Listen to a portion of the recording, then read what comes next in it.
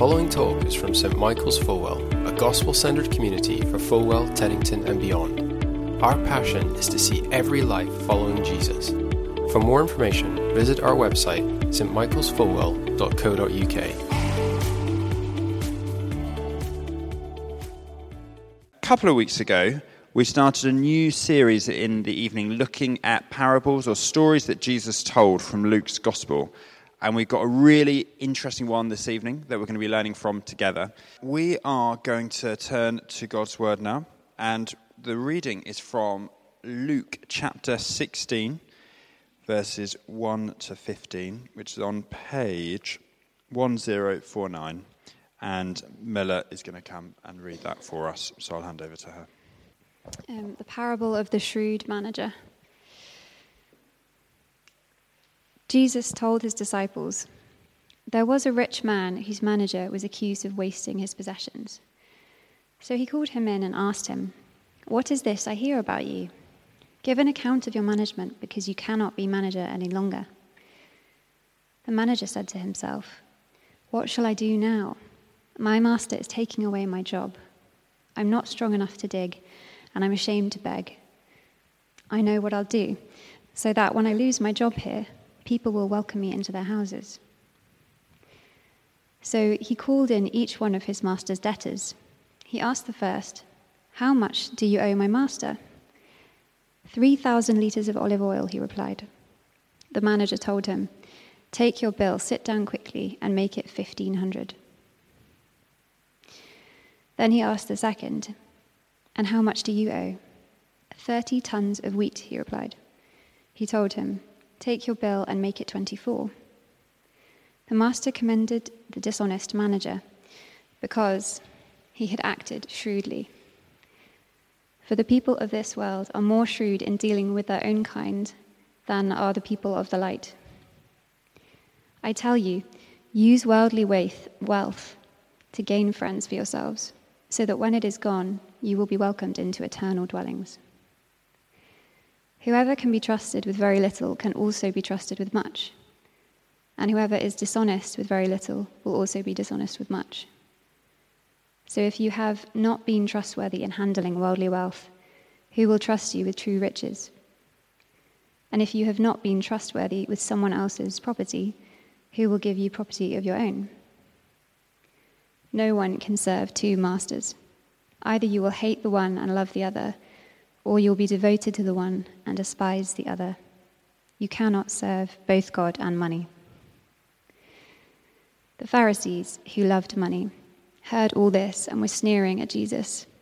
He said to them, "You are the ones who justify yourselves in the eyes of others, but God knows your hearts. What people value highly is detestable in God's sight." Wonderful. I'm going to hand over to Ed, who's going to teach us from this passage. Fabulous. Let me lead us in prayer. Let's pray together. Heavenly Father, thank you so much for these parables, these amazing stories that Jesus told. And Lord, give us insight into what you would have us learn about you, learn about ourselves through this particular parable. Lord, please change us, please mould us as we spend time in this now. In Jesus' name we pray. Amen. Now, I don't know if any of you have watched this film coming up. Does anyone know this? Anyone watch this? I'm astonished to learn it is 21 years old as a film. 2002. I honestly thought it came out about 3 years ago. Catch Me If You Can. It's a good film, actually. It's a good film. Leonardo DiCaprio, Tom Hanks. And it is a film about a con man. This guy, whose name is at the bottom there, Frank Abagnale. And this chap, we'll call him Frank. He's a con man, and it's based on a real-life story. And he basically, by the age of 19, he claimed that he had made millions of dollars through pretending to be a number of different things. One, pretending to be a Pan Am. That used to be an American airline. I don't know if it's still around. Is it still going, Pan Am? Anyway, it used to be an American airline. He pretended to be a Pan Am pilot. He pretended to be a doctor. He pretended to be a lawyer. And he was a con artist. And he made lots of money out of it. He was a complete scoundrel. He ended up being caught by Tom Hanks, his character at least, and spent time in jail. But it's when you watch this film, what is striking about it is you know this person's a scoundrel. And yet, there are some aspects about him that you just admire. There is something about this guy, Frank, that is really admirable. His charm, his ingenuity, his courage, all those things come out, even though he is a scoundrel. Now, the point here I want to make right at the front is that it's possible to look at a scoundrel and still admire and commend them for some part of who they are. That's not to say you commend the whole of them. This chap, Frank, he was a con man. He rightly went to jail. But you can still admire part of it, commend them for part of who they are. I mean, don't want to get too political here, but Donald Trump. I don't know what you think of Donald Trump. But whether you like him or loathe him, even if you really loathe him, there's still some things about him you have to, he has energy at the very least. 77, still going, strong. So someone can be a scoundrel and yet you can admire an aspect of them. And I think that is really important for us to get clear in our head when it comes to this parable. Because this parable, I don't know if we had this, as we had this read, you might have thought, gosh, this is a bit odd. It feels a bit perplexing. Is Jesus commending terrible behavior here? This dishonest manager. Is Jesus saying, you want to be a bit like this person? One person I read, speaking of this parable this week, said it's the most difficult of Jesus' parables in Luke. And I think it can cause a lot of confusion. But my sense is that we would do well to see this and to see what Jesus is saying here in a similar way to how we talk about the film Catch Me If You Can and that chap, Frank. That we can commend one specific aspect of this person's actions without commending the whole. And actually, Jesus does this in a number of different places. One example, Matthew 24, he likens himself to a thief in the night. He said, the Son of Man will come back like a thief in the night. Now, that's not Jesus saying there that he's a thief, that he's going to come back and start sort of taking what doesn't belong to him, that he's going to start trespassing on other people's territory. Nor is Jesus there commending being a thief, saying, you want to be like a thief because I'm likening myself to a thief. What Jesus is saying there is there's one aspect of the thief that he's saying is a bit like what he is. And that, in this particular context, in Matthew 24, is the surprise with which the thief turns up. Jesus speaking about himself returning to bring about the end of this world, to bring about the day of judgment, and he'll be like a thief. In other words, it'll be a surprise. You don't expect him to return. So Jesus is looking at one aspect, I think. He's commending one aspect of this manager. Now, let's just go through the parable itself and see what it's all about. Let's sort of run through it.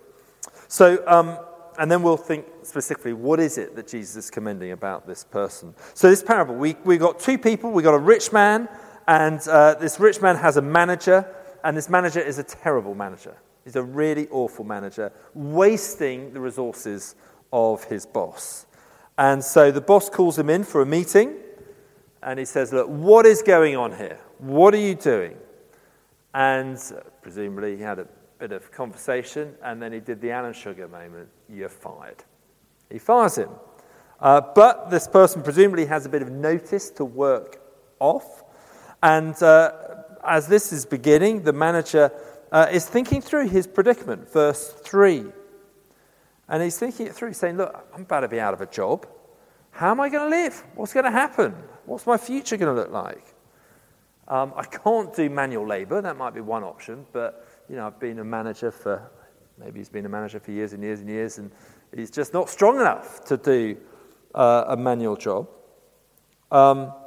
He doesn't want to beg rely on the charity of others. He'd find that too shameful. So he then has an idea. So the light switched on. He's got a plan.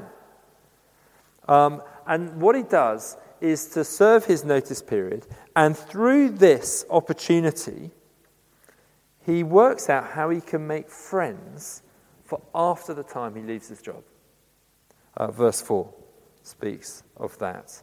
He says, I know what I'll do. When I lose my job here, people will welcome me into their houses. So what does he do? Well, he calls in those who owe his master money. Verse 5. So he called in each one of his master's debtors. He asked the first, how much do you owe my master? 900 gallons of olive oil, he replied. By the way, this is a lot of olive oil, 3,000 litres of olive oil. That is about the amount of olive oil 150 olive trees would produce in a day. 100 baths of oil is another translation of that. Effectively, 3 years' wages for a day labourer. 3 years' wages. That's a lot of money this person owed. And so what does the manager do? Well, second half of verse 6, he says, take your bill, sit down quickly and make it $4.50. He just halves it. Straight off. He's very happy with that, clearly. Then he calls the next person in, verse 7. How much do I owe you? To the second person who owes debts to his boss. 1,000 bushels of wheat. That's a lot of wheat, 30 tons of wheat. That's about 8 to 10 years' wages of a day labourer, so even more. And he knocks off 20% from it, end of verse 7. He told him, take your bill and make it 800. And then the idea, presumably, is that debtor after debtor after debtor comes to this manager and he keeps cutting them deals and becomes very popular with it. And then here's the shock. Verse 8 is quite a shock. The master commended the dishonest manager because he had acted shrewdly. He commended him. What? Why on earth is the boss commending this guy who's just fired for what he did? It seems really, really strange. And different people have put out all sorts of different ideas to try and make sense of what the boss is doing here, the rich man is doing here. Some people suggest that actually he's commending his manager because it actually makes the master appear really generous. And he thinks, well, I'm being made to look generous. But I don't think that's quite the sense of this parable. If you have a look at verse 6, take your bill, sit down quickly. There's a sort of furtive nature to this. The manager, he seems incredibly self-interested. He doesn't seem too bothered about making his master look generous. He's more interested about looking after himself in the future. So I don't think that one makes sense. Another one that people say is, does the master have to pretend to authorize what the manager's doing in order to save face for himself? Because it would look really embarrassing if he's completely lost control over his employees. And so he sort of says, well done, publicly. But again, it seems like all this stuff, the manager's behavior, is public knowledge anyway. The boss hears it from other people in verse 2. So I'm not sure that makes sense. Another option people come up with is actually to start saying, well, actually what he's doing, the manager, is to knock off interest that he had originally put on to these debts against the Mosaic law. And he was turning good, suddenly becoming good and knocking off that interest and saying, actually, you don't really owe all that. But then you think, gosh, that's a lot of interest to start with. And also, there's no sense of that here. And there's no sense of the manager suddenly becoming a really nice guy who's suddenly doing the right thing either.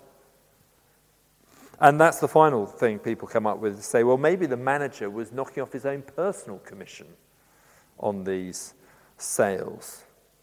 But then the commission seems to be huge.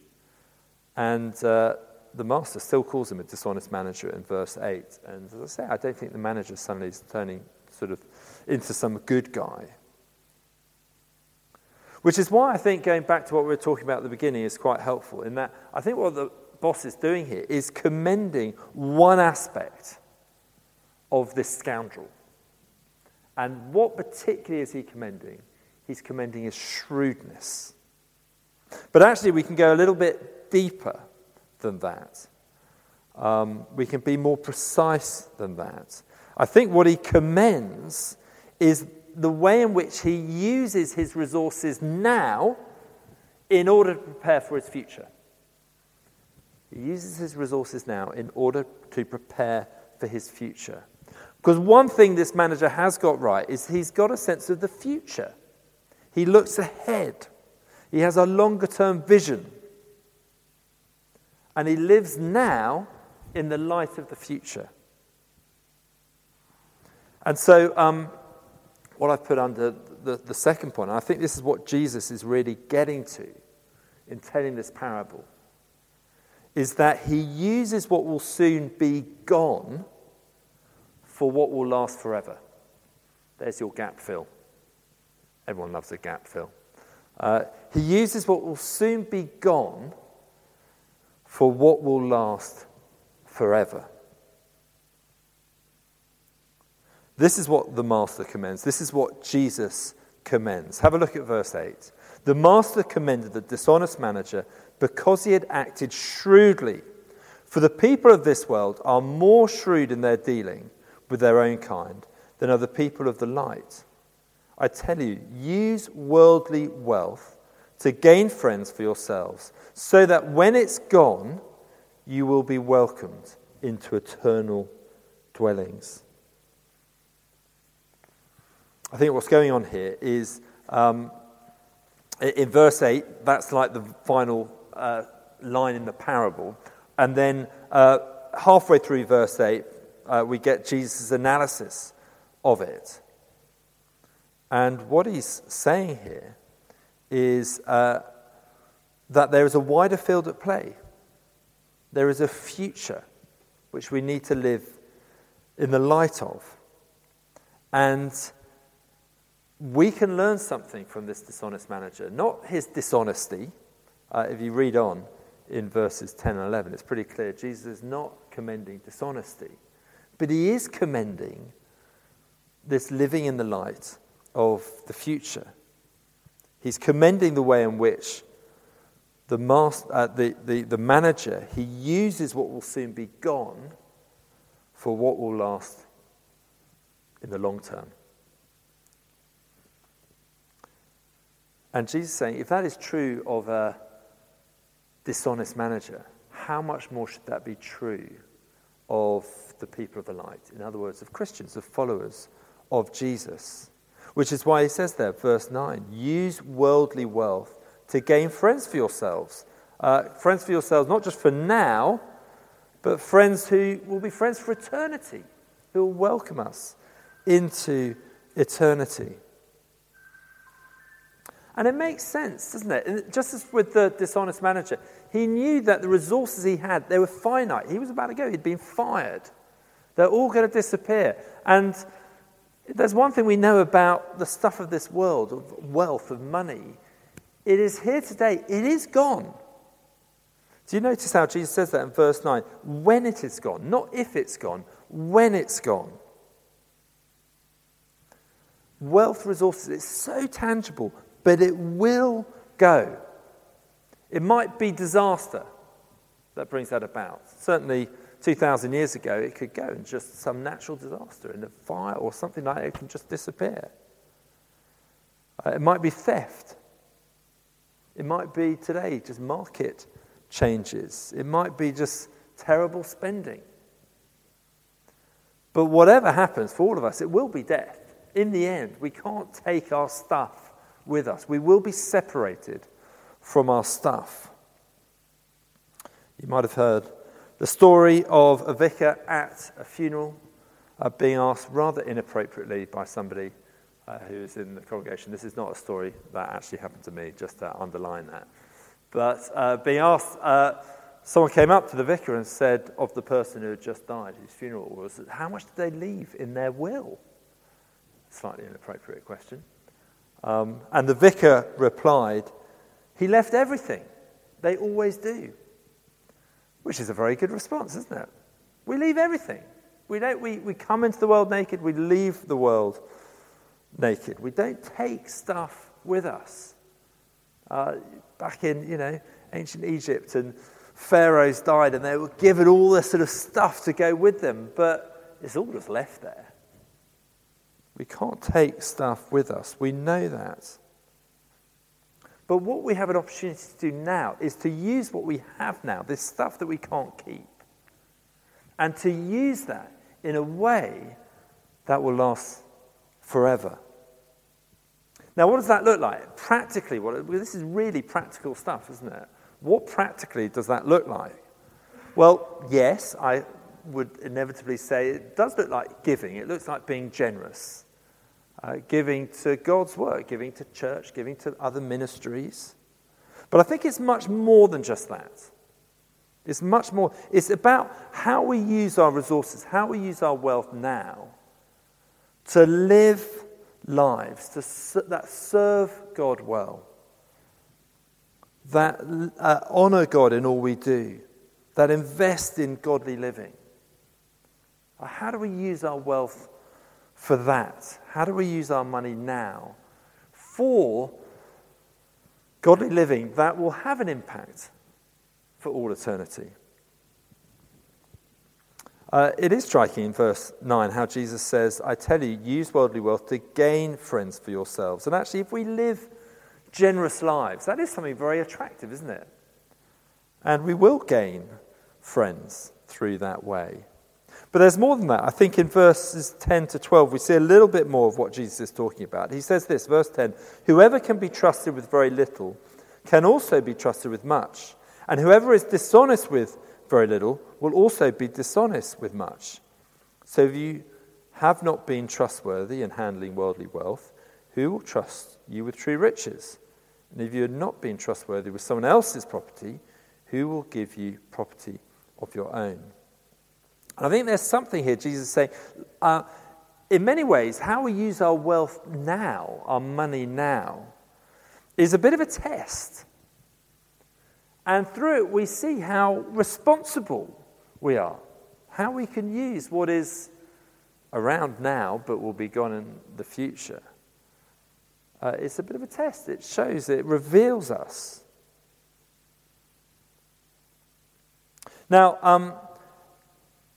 how do we know what to do with this? We can sort of see that broader point, that big idea that Jesus is saying here. Use what will soon be gone for what will last forever. Use it to gain friends, use it responsibly in a way that will impact eternity. How do we know what this looks like?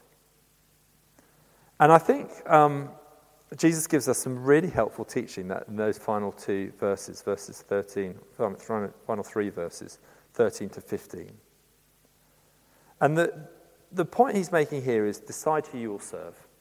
How do we know what this looks like? We need loads of wisdom in how we use our finances day by day by day. There's so many decisions to make. Do we spend? Do we save? Do we give? How do we use it? It's thousands of decisions. That's difficult. But Jesus goes right down to the root. And he says, let's get the root right. The root in our heart right. And here's the challenge. He says, decide who you're going to serve. You've got two options. In your heart, you can serve God or you can serve money. You can't serve both. Have you ever been on a lake or in a sea trying to move from one canoe to another?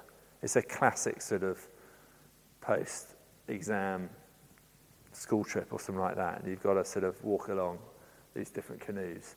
And you try and put one leg in one canoe and another leg in another canoe. What's going to happen? You're going to end up in the water, isn't it? You cannot ride two canoes, just as you cannot ride two horses, because they end up going different directions. If you want to know about that, Martin's the expert on kayaking. He'll tell you all about that, because they'll just go in different places. And God and money will take you in different places. You can't ride both. You can't have a foot in both camps. You'll serve one or you will serve the other. Verse 13, no one can serve two masters. Either you'll hate the one and love the other, or you will be devoted to the one and despise the other. You cannot serve both God and money. You can't do it. And so decide to serve God is obviously what Jesus is saying here. And yet that is so hard, isn't it? It's just worth, as we close, thinking about how attractive it is to serve money. Money can give us so much stuff. It gives us power. It can give us a sense of control. It gives us agency. It gives us autonomy. It might give us good health for now, because we can pay for better healthcare perhaps. It gives us great pleasures. It means we can do loads of stuff. It gives us safety. It gives us security. All these things, in one sense, are true. We can feel them. And yet, whilst money is a great servant and can be a great blessing in life, it is a terrible master. If you make money your master, it's a terrible thing. It will do terrible things to us. Here are just a few things. If money is our master, what will that do for us? It will lead to us living a life that's actually full of anxiety and worry. Because we'll constantly, if we have money, be constantly worried about losing it. And if we don't have as much as what we want to have, then we'll be constantly worried about how we're going to get it. And it can just lead to loads of anxiety and worry. A lot of incredibly wealthy people are incredibly anxious people about their money. If money is our master, it can actually lead to us really misusing people as well.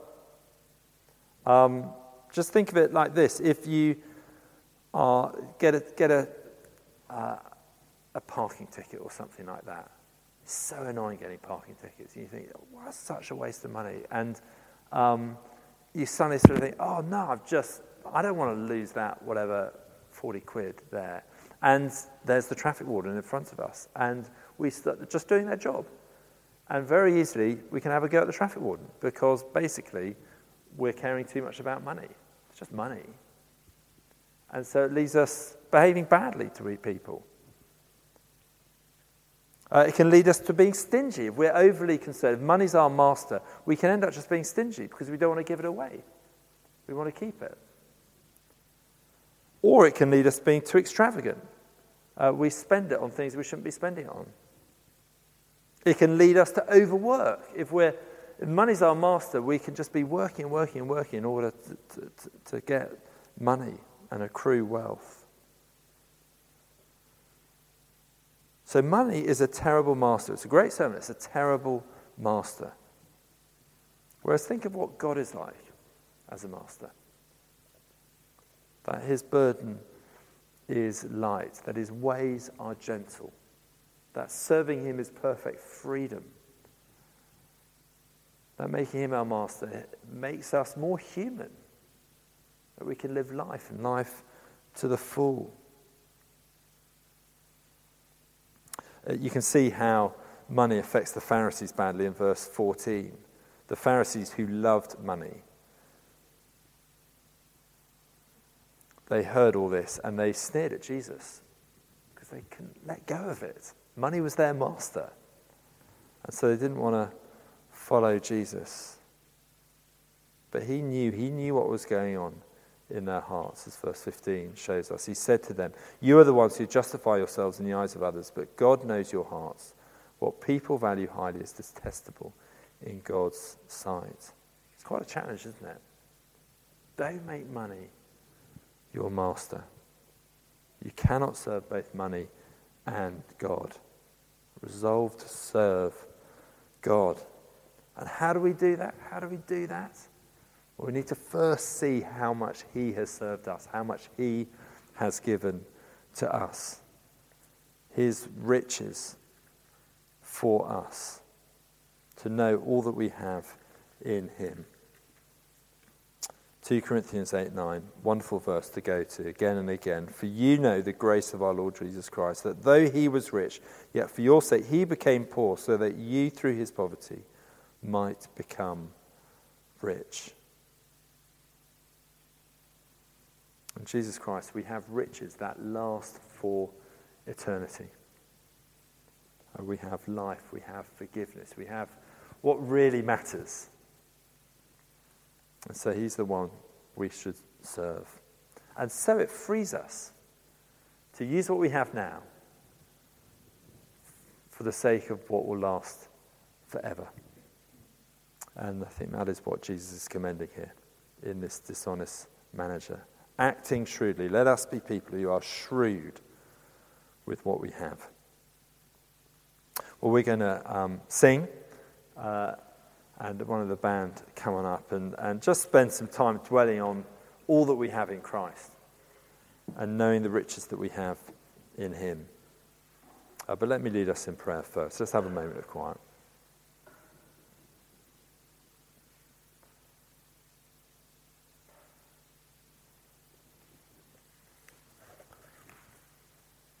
Father, would you help us to be shrewd, to be wise, to have that bigger picture, to have eternity in our hearts, in our minds, so that we will use now what will soon be gone for the sake of what will last forever.